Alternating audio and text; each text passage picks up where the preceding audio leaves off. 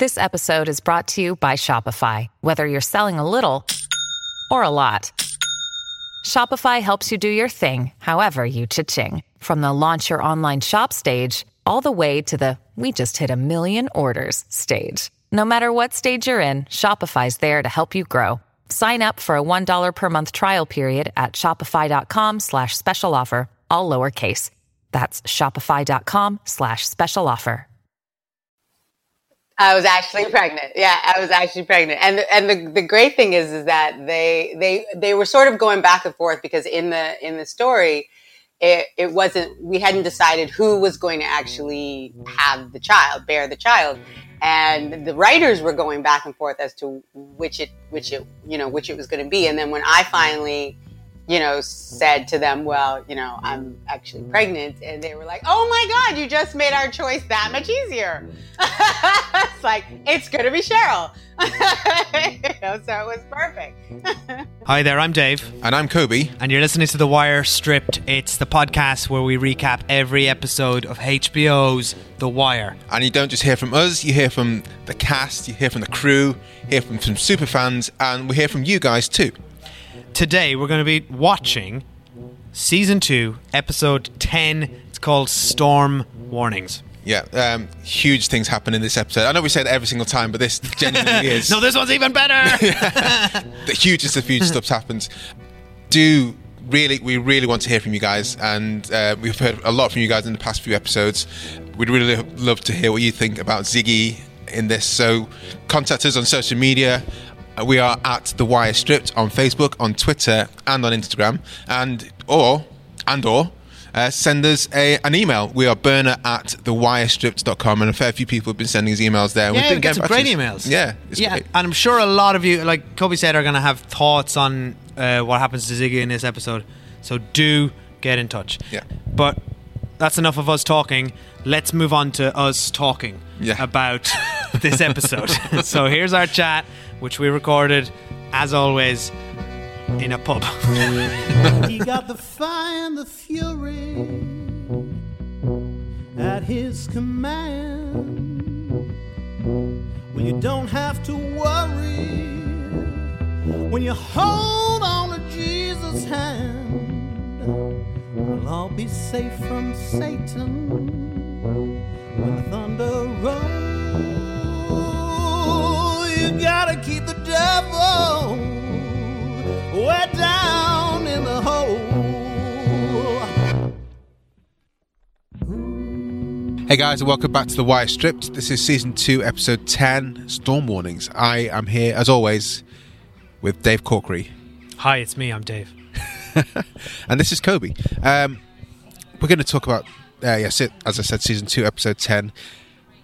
Let's get in there. There's a big episode. This is a big episode with Ziggy. Let's start with Ziggy. Let's not mince about. Let's get into the Ziggy storyline. A lot happens in this episode. Yeah, Ziggy. So this is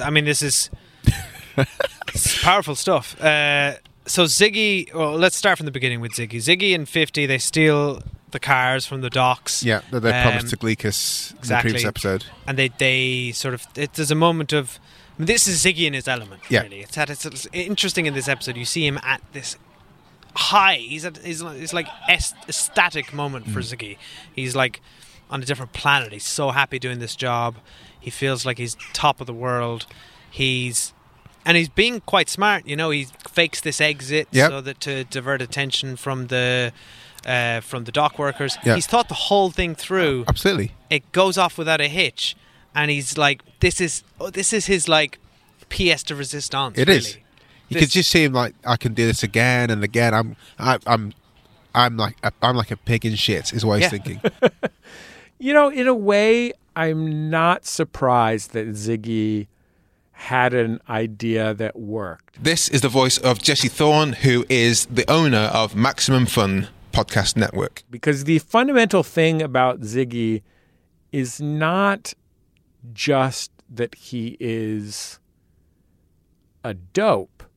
Like, if he was just a dummy, it would be a much less interesting character. To my mind, he is foolish and out of control more than he is stupid or dopey. Now, he's in a context where control is what everyone values.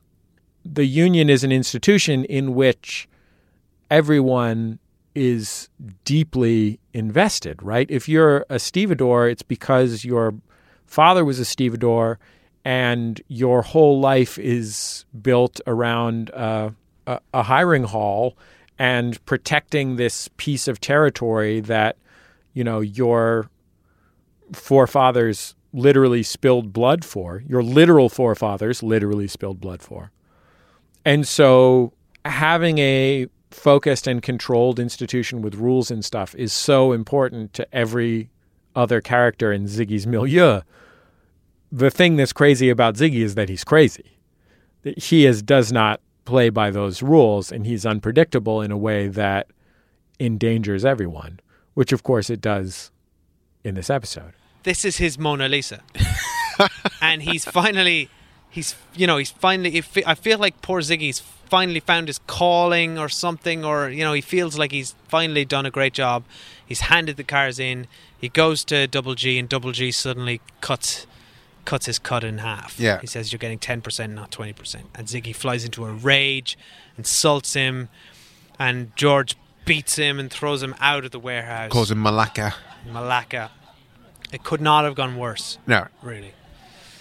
And Ziggy, he stumbles out of the warehouse in Gleek's shop, and am I right in saying it's kind of shot in almost like slow motion, or is shot in a way that just kind of gave us the impression of what was going on in Ziggy's mind? Yeah, I thought it was brilliantly done by director Rob Bailey. Yeah, absolutely top notch. So it kind of follows him back to his car. Yeah. It's like that sort of he's slightly disembodied. It's like his come down. If you talk about the high being stealing it, he just thought he was going to hand it over to Gleekus. It's going to get his money, and everyone's going to be like, "Yeah, you're the best. Can you do it again?" But yeah, nicely put. It's the come down. It's the exact antithesis of what he's just experienced. And interestingly, you don't really hear much of what's happening in Ziggy's car. You just hear this roadworks. Yeah. The sound. There's a great use of sound design here, and it's just pounding and pounding away as you see Ziggy make this terrible, terrible, impulsive decision, and it's almost like this is breaking point for Ziggy. Everything we've seen of Ziggy in the last 10 episodes, and everything in Ziggy's life, has led to this moment. And it was, last time you and me sort of argued over what was the point of the Maui insult, and I think you made a good point that it was just a further humiliation for him, and it does kind of all lead into this. Yeah, nobody's noticed him his whole life. All we've ever seen of Ziggy is him acting out. Yeah, he's throwing money out a window, he's setting fire to money, he just wants to be noticed, and finally he just snaps, and he takes this gun and he goes in there and he brutally murders George and shoots his employee. Yeah. And we've seen a lot of shit happen in The Wire over the past few episodes and the previous season.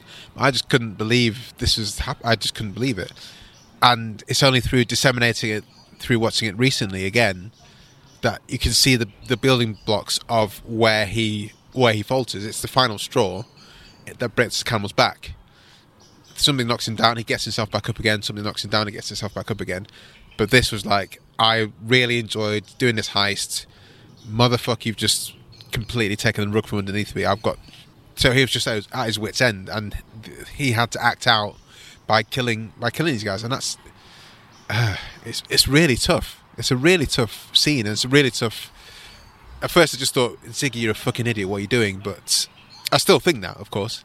But now I'm not empathising with him, but I can see how he must just felt downtrodden, beaten to a corner where he needs to act out, and this is the only thing he can think of to do so. I think that from the second Ziggy is on the screen, you know that something will go wrong. I mean, that is the nature of a tragedy, of course, but also you can see that there are these characters who are trying to build something around him, right? The other Sabakas are trying to create a new, more refined order that allows everyone to be better off. And you know that Ziggy is not capable of participating in that. And so the question then becomes, in what way will that inevitability play out? Which again, like that's what tragedy is, right? You know the inevitability, but the question is, how will this failure take place? And so by the time he shoots the guy, in a way, it's almost, I mean, I remember feeling it almost as a release or a relief, because you knew that he was not going to turn into someone else, because that's not the kind of show this is. You know, there's a version of this dramatic structure where Ziggy is transformed from knucklehead to stand-up guy by the efforts of his cousin and his dad. But the reality is that in a tragedy, that's not how it works. In a tragedy, characters have fundamental qualities, and they're put into circumstances that lead those fundamental qualities to become their downfall, right? In a way, for me, watching Ziggy shoot that guy is very sad. You know, it brings on the anxiety of the immediate realization of what this means for these other characters that we've come to know. But it isn't a surprise. And I think even to Ziggy, it's not a surprise, right? Like, that's why he goes and turns himself in. It's not because he planned it. I mean, it's a surprise in the sense that I don't think he expected to walk in and shoot someone. But he knew that he would make the mistake that he was destined to make at some point, just like we knew. And that actually makes it, in some ways, more powerful that it happens. I think the aftermath of this is so telling as well. He knows instantly that this was the wrong decision. It was almost like a disembodied, out-of-body experience for him. And he doesn't try and run away. He doesn't try and cover anything up.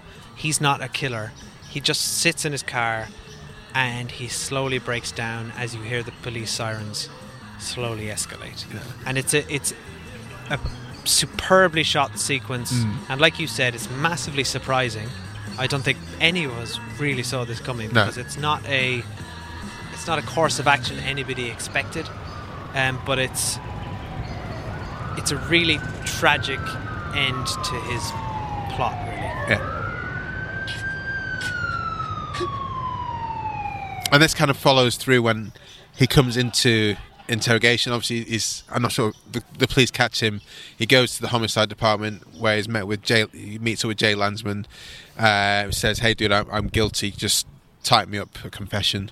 And one poignant piece he says is just, "Can I make an amendment to the confession?" And that amendment, you would typically think, "No, I didn't. I claim I didn't do this or I didn't do that. Please change that for the record."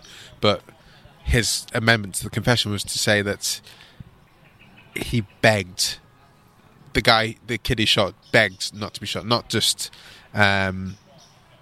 says, he begged, because he wants to get the point across that he just wasn't. That was, it was that kind of visceral reaction. He needs the record to be straight, that it wasn't just like, "No, please don't shoot me." It was the fucking fighting for his life. Yeah. The statement doesn't do justice to how Ziggy remembers it, and that's the thing. It's going to stick with Ziggy forever. Yeah.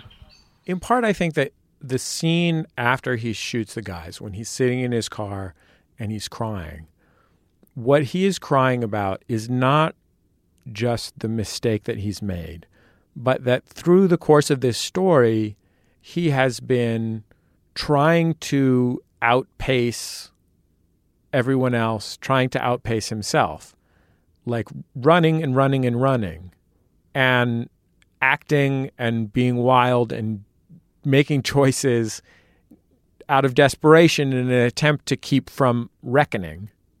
And the thing that he is crying about after he shoots those people is essentially self-knowledge.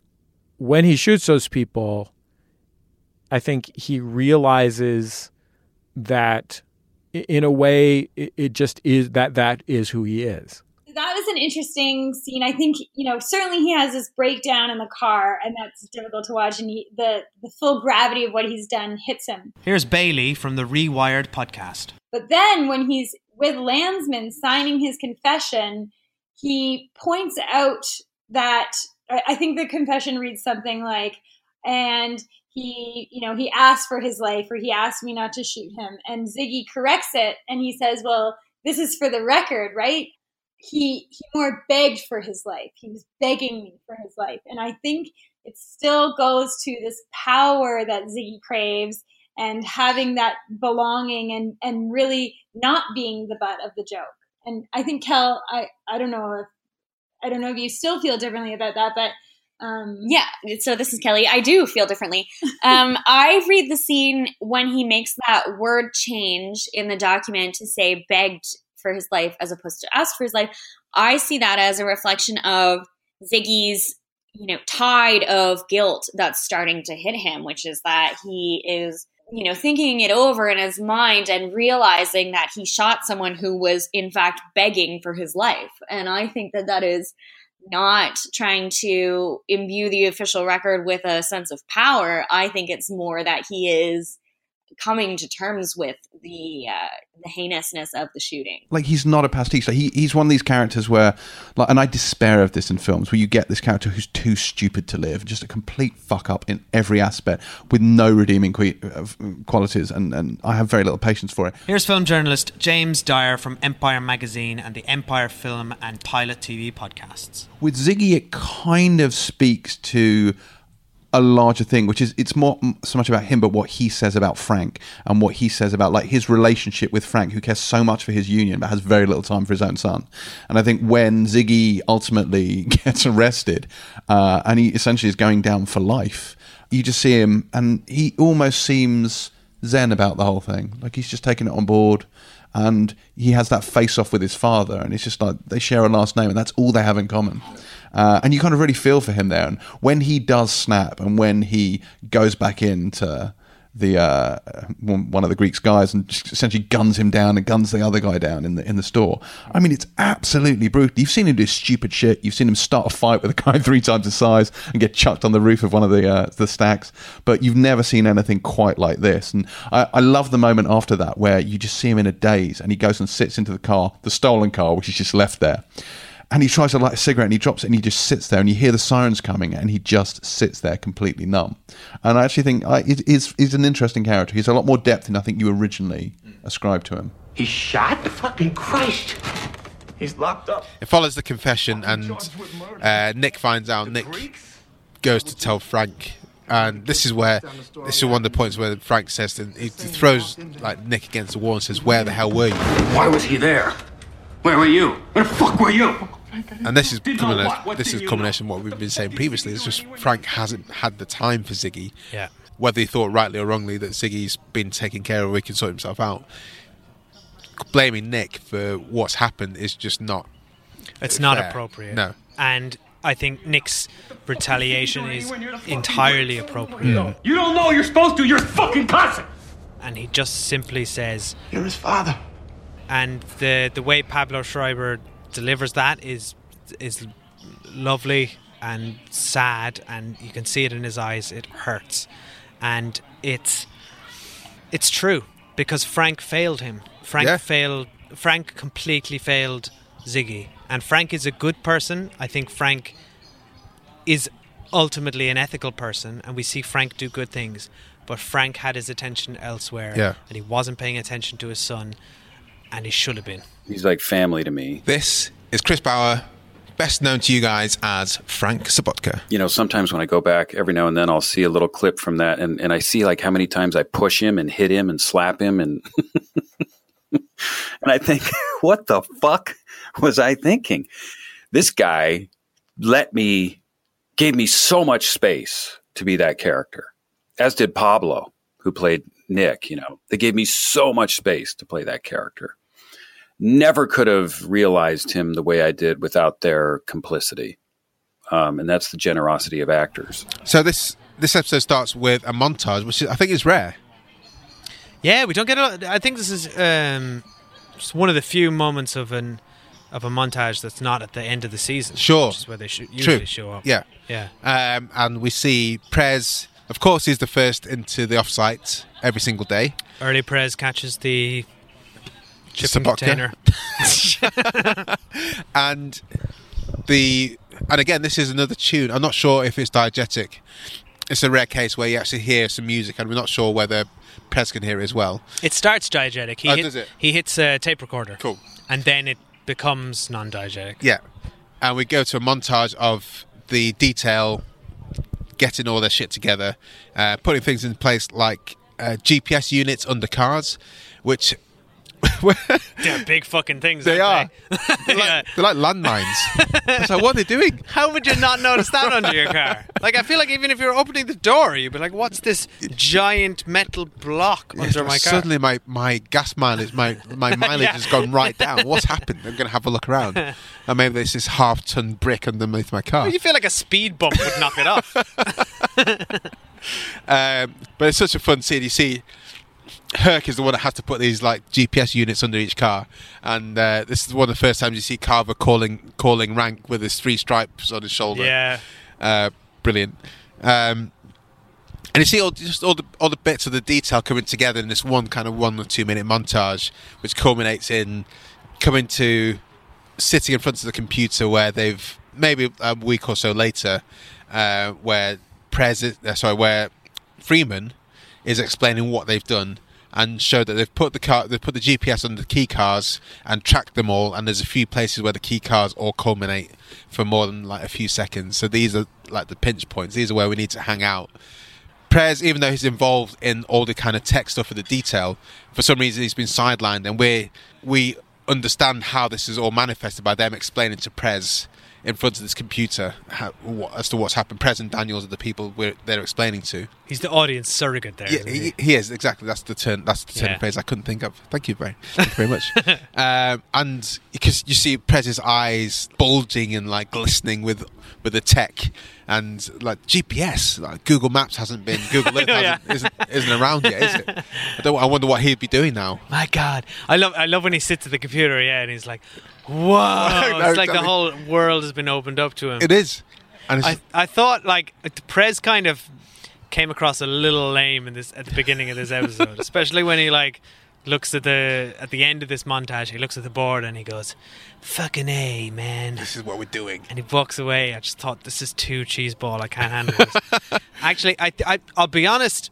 Besides how Prez ends this episode, for this whole series, Prez has been kind of like a loose limb. Like, he hasn't really contributed much, I don't think. I mean, he's part of the reason that the detail is reformed, because he's obviously fighting the corner. But he's part of the detail, and the first version of the detail, he just says, "Father-in-law, this is bullshit. We need to get a proper one. Let's get Daniels." He definitely gets the wheels moving, and gets things going. But I feel like Prez clearly has proven his worth in the first series, and he's still a worthwhile member of the team here. But he's just kind of a jobbing guy now. Now he just doesn't feel like he's got much of interest to do. In the first season, we saw that huge sort of change in him, and as he discovered his value, now he's just kind of hanging around in the background and like smiling and like being excited. He's just always excited and eager to be there, and I just feel like I was just not really into Prez this season until he does this brilliant moment where Valchek, his father-in-law, come in like, "Yeah, fuck you all, you're pulling the plug on this whole thing, you're coming with me," and he's had enough, and he just clocks the bastard. Yes, move shitberg. It's so good. And I'm like, so now then he hands in his gun, and I'm like, right, I'm checked in with Prez again. I like Prez, so it was all worth it. The concept of this is the voice of Al Brown, otherwise known as Stanislav Valchek. That a relatively low-ranking police officer, in this case my son-in-law, whatever, would in fact punch an officer of higher rank struck me as not very realistic. Although I certainly had never been a real cop. But there were certainly guys in the service as a second lieutenant, first lieutenant, etc. If I thought I could have got away with it, I would have kicked their ass bigger than hell, right? But I certainly never did that. And And I thought the same thing. I believed, and I've never been a cop, but I believed that a real cop would not have done that. That smacking Valchek is brilliant. What also is brilliant is Daniel's expression. As soon as he sees it, there's a gif of it. His eyes like pop out of his head. And if he was in like Who Framed Roger Rabbit, his eyes literally would have flown out of his head. And it's one of the best things I've ever seen. Head to the Wire Stripped on Facebook and Twitter. And we'll put that gif We're putting that there. It's so funny. But then Daniels corrals everyone together, doesn't he? And says, just look, we're going to report what happened exactly as it happened. Prez, you can't get away from the fact that you hit him, but you were provoked, and that's going to be written down by everyone. You were provoked. You were called a shitbird. I don't know if that was the official report. Classic Daniels. So because they have the GPS in place, they know a few of these key kind of meeting points, rendezvous points that the guys meet at, and one of them is on the edge of the peninsula in Baltimore. Yeah, the peninsula. The Baltimore Peninsula. We're going to go hang out at the Baltimore Peninsula. And we get Diggsy back. Diggsy, who's been McNulty's roommate on the boats. Diggsy charters a yacht to the peninsula, and Bunk comes along in a bright orange life jacket, looking like a man who should never be on water, and climbs on the boat, childlike, brilliant. He's like the opposite of a fish out of water. He is. But then quickly sits in a seat with a fishing rod between his legs and pretends he's got a massive cock. All this stuff is great. I want another spin-off series, which is just McNulty, Bunk, and Diggsy on the high seas. Get in the boat first, then put the preserver on. It's easier that way. Yeah? Y'all trying to drown my ass for sure. It's kind of nice out here. Moonlight on the water, waves lapping gently against the boat. And we catch. Well, so what happens is we catch they catch. Sorry, Spiros and is it Ep10? Ep10, yeah. They catch this conversation on this edge of the peninsula. We need to find out what this place is called. After a brief discussion, realise that shit's going down. We need to get rid of all our mobile devices, and the guys McNulty and Bunk catch them throwing the mobiles into the water. But then Spiros types something else on a different device. Yeah. I think it's called. Let me read it here. A text message.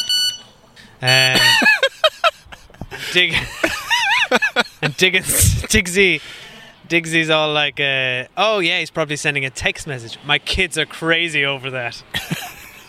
That'll never catch on. Foreshadowing for the future. That'll never catch on. Foreshadowing for the future for 2006. I know, it was right around the corner. But McNulty, sort of being McNulty, is on this. Yeah. He's like, hang on a second. So he asks Fitz, his FBI friend, how would you trace a text message? We won't go through the boring detail, but basically they go blah, blah, blah, blah, blah. And Bunk and Freeman end up getting the text message. Yeah. But they need to translate it. It's just classic sort of police paperwork thing. What I love with that as well, you skipped a bit, where they go to I think it must be the cell company with their detective badges. And the guy from the cell company is so happy. I've never been asked to do this before. This is amazing. And if you have a warrant, you can get this much. But if you have a affidavit, you can get everything you want that's ever been written on text message ever. So he's like so happy this data tech guy to be helping the police. And in these days of GDPR, it feels exactly. very quaint, doesn't it? But then, not only that, he goes like, well, I guess I could just turn the other way for a second if you want to have a quick peek. Which I feel like wouldn't fly in this day and age. Hey, it's Kaylee Cuoco for Priceline. Ready to go to your happy place for a happy price? Well, why didn't you say so? Just download the Priceline app right now and save up to 60% on hotels. So whether it's Cousin Kevin's Kazoo Concert in Kansas City, go Kevin, or Becky's Bachelorette Bash in Bermuda, you never have to miss a trip ever again. So download the Priceline app today. Your savings are waiting. Go to your happy place for a happy price. Go to your happy price, Priceline.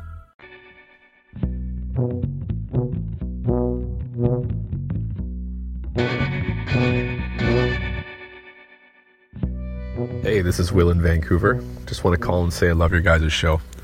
Season 2 is my favorite season, and listening to you guys go through it is bringing me a lot of joy. One character in particular who resonates with me the most is Mr. Spiros Vandopoulos. Such a cool, calm, in-control guy, plays the game. It's not about his name, it's about his money.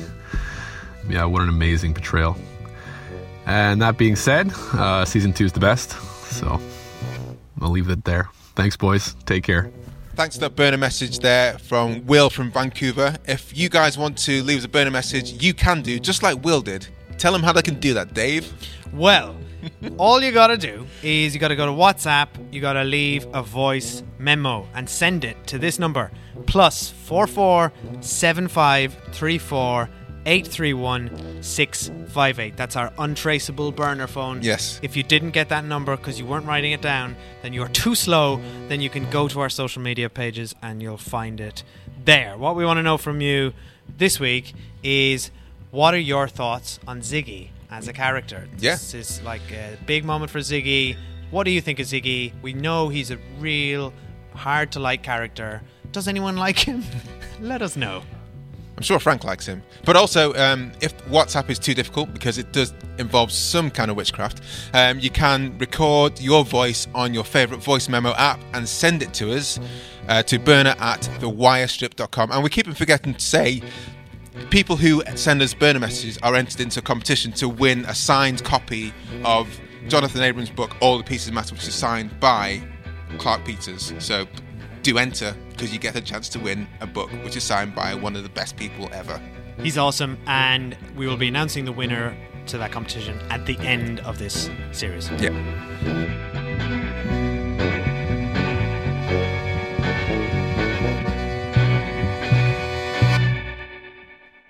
We should also talk a bit about where Kima's at the moment.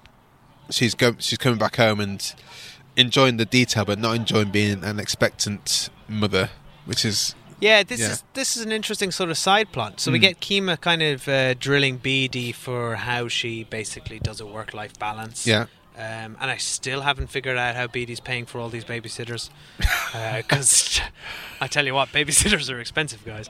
And BD kind of tells her, well, you probably can't do all that. You can't go on the raid. You can't do all this. And Akima seems like she would be massively missing out. Yeah, she's not happy with that. And then we get her back with her partner who's pregnant. And she says, and Cheryl says, do you want to feel the baby? The baby's kicking. And Akima's like, ugh, looking at TV. Which is not cool. No, it's not. Right? In any shape or form, I think we can all agree, if I were Cheryl, I'd be massively pissed off. Yeah, totally. Yeah. Which shows a different side to Kima, which again shows that we're showing real life characters. There's no good side or bad side. They're just nuanced like people are. Yeah, she loves her job, but she doesn't want to lose her connection to her job, I think. That was one of the great things about When the Wire came out, and what was so important about the Cheryl and Kima relationship is that it was actually the first, if not one of the first, maybe you know better than I do, relationships of note that were portrayed on television. This is Melanie Nichols-King, who played Cheryl. Especially between two black women. It was just like, it had never been done before. So it was important for that relationship to come across as real and full of humanity as it could be and as it was. And so we definitely, when we were making it, obviously we were just trying to make, as good a product as possible. But as it came out and, the amount of attention it started to get, it was really important for that relationship to be given the validity that it did and the support. That was just a part of who they were. It's like Omar, was much more than just a gay man or a gay gangster, as they dubbed him. He had this whole, full being, and the same with Sonia, and the same with Kima, and the same with Cheryl. So back on the streets, we're at the high rises, and Stringer and Prop Joe have agreed to start moving some product. Yeah. into the West Side. So we see Stringer arriving with Cheese, who we've met earlier, who's Prop Joe's nephew. Mm-hmm. And he establishes him and his crew in 3 of the 6 towers. But Bodie's not happy with this. And then Bodie sees Cheese selling to Bubbles, and he decides, I'm going to go over there and I'm going to undercut him. Yeah. Which is quite an interesting scene. I think you see Bodie being quite entrepreneurial. Again, Bodie being more like Avon and feeling territorial. Yeah. Despite the fact Stringer has said this is all cool, still doesn't sit well with him. And earlier on in that episode, Bodie's like saying this is the best it's been for a while. You think that, hold on, we can make this work, maybe. Yeah, he's not. No. It still just rubs him up the wrong way to see like the East Side players on his hood. And this is one I need That's to. a sentence that doesn't sound right coming out of my mouth. I'd love to understand from our Baltimore listeners how much of a grudge is there between East Baltimore and West Baltimore? Because I'm from Manchester. It's all about North and South there, right? Well, it's not. No one really cares. There is a bit of like, for North, it's like, all right. But Man United and Man City. I mean, there's that bullshit, but... Yeah. But we live in London now, and there's like a North and South divide between London, but it's only in terms of, bloody hell, I've got to go south of the river, but it's not really like I wouldn't beat anyone down if they came from Clapham, and I'm from Camden. But it seems like there's a real rough kind of edge between East and West Baltimore, at least as portrayed in The Wire. And I wonder how true that is to life. We see Brother Mouzone turning up, and we initially saw him at the end of the previous episode, looking up and smiling at what he was about to survey. This is the first time we see him do anything in the whole of The Wire of any note. And he turns up and confronts Cheese, telling Cheese to get a move on. Get out here, jog on, son, he says, in the way that Brother Mouzone would do. Cheese just kind of laughs at him because essentially Brother Mouzone is a guy with a bow tie. Can we talk about Brother Mouzone? We can do. I mean, in my first viewing of The Wire 15 years ago, and in my second viewing now, he's the character I have the most trouble with. Really? He feels the most out of place in this show. He feels like something from Breaking Bad or something that's heightened reality. Right. I think for a show that prides itself in authenticity and that everything is rooted in real life and experience that David Simon and Ed Burns brought to it, he feels like something from TV fiction. Sure. And every time Brother Mouzone shows up, I get taken out. And admittedly, I can see the point that he bears a remarkable resemblance to a Nation of Islam, who were a very famous activist group that Malcolm X was a part of, and they all wore these very similar outfits to him. Evidently, there could very well be a character like this. However, it just feels wrong. It just feels grating every time he shows up to me. And despite the fact that he's entertaining and he's good TV, he doesn't work in The Wire. I'm sorry. I have a lot of time for Brother Mouzone, but I do have reservations as to how effective he would be as an enforcer. I know people whose favorite character on The Wire is Brother Mouzone.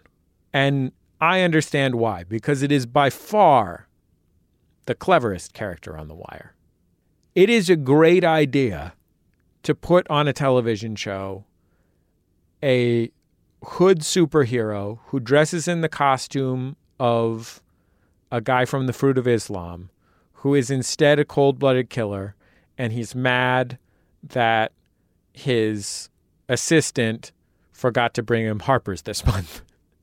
It is a vivid, clear, exciting, funny, scary idea. That said, I think Brother Mouzone is the worst character on the show because The Wire is substantially about forcing the viewer to engage with the reality of a city. It is a reporter's television show. Every theme is about the human characters struggling to figure out how to deal with these crumbling structures and institutions around them. Brother Mouzone is a comic book character. He has no humanity. He essentially, as a character, skates by on the cleverness of his invention and a great performance. And I think that he undercuts the gravity of everything else that happens on the show by being fantastical, because it suggests that this is a fantastical world, whereas everything else in the show is an attempt to show that this is not fantastical, that this is very different from the fantastical television worlds that you know. This is something that reflects something that is more real. And I don't think that Brother Mouzone is a bad television character. I think he's a bad television character for this show. To be fair, the show does a good job of setting up just how scary he is. Yeah.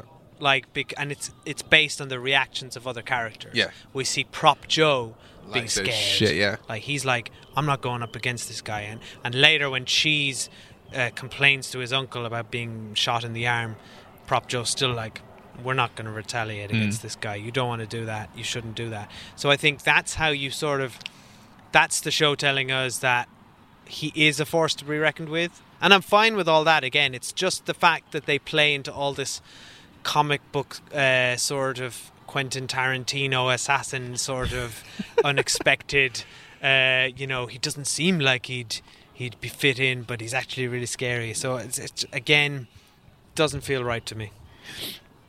Never did. I mean, it's good. Cheese wanted to retaliate on Prop Joe saying, so obviously Prop Joe is scared, like you say, of Brother Mouzone. String is scared of Brother Mouzone in the way that he's so scared, in fact, that he forges a meeting with Omar. Yes. Yeah. So through Butchie. Yeah. So we see Prop Joe setting that up through Butchie, and we're going to get another parlay. Yeah. I love it. I think every season should have a Stringer Omar parlay. Lovely. Yeah. Except Prop Joe doesn't get to go to this one. Yeah, as the intermediate. I don't know. We should set up our own parlay. We should have a parlay with a rival podcast. I really like the moment when the FBI first arrive onto the offsite. Into the offsite, yeah. And there's this brilliant sort of Wild West standoff between the police and the FBI.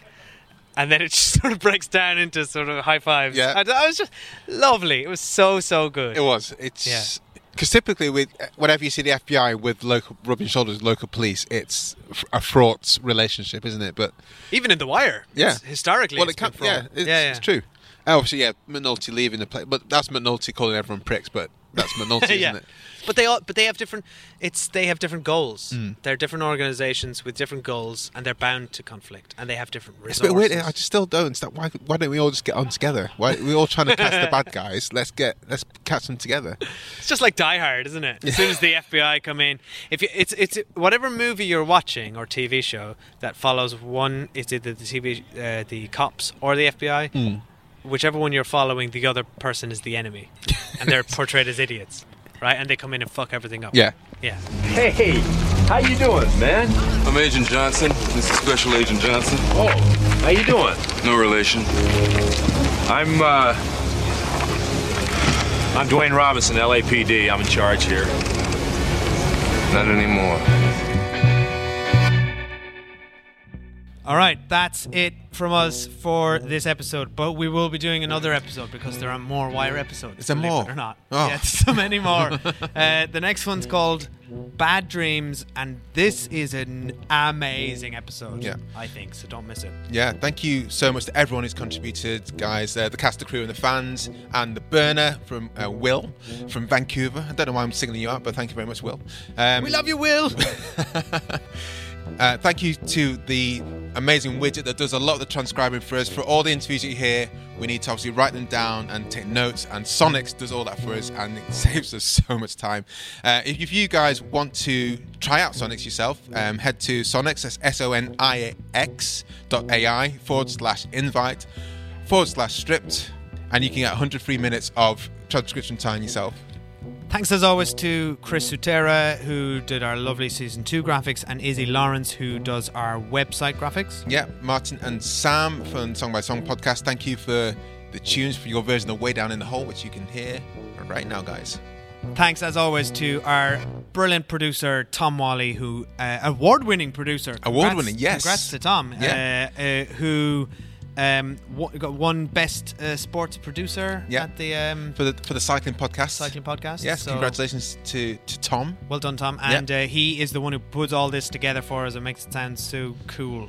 As we say, guys, if you do want to get in contact with us, which many of you do, we love it. And someone was posting about the European man purse on Twitter. Yeah, because they linked it to Seinfeld. Yeah, exactly. Very, very, very clever link there. Get in contact with us at The Wire Stripped on Twitter, on Facebook, and also on Instagram. And if it's your first time listening to us, please do subscribe, because we got a lot more of The Wire to talk about. There's more of this to come. And please leave us a review if you like what you hear. Pop into the podcast app and write us something nice if you have time, or just hit the stars. Either way, it helps us get noticed, and we really, really appreciate it. Absolutely. Thank you very much, guys. Bye. Bye.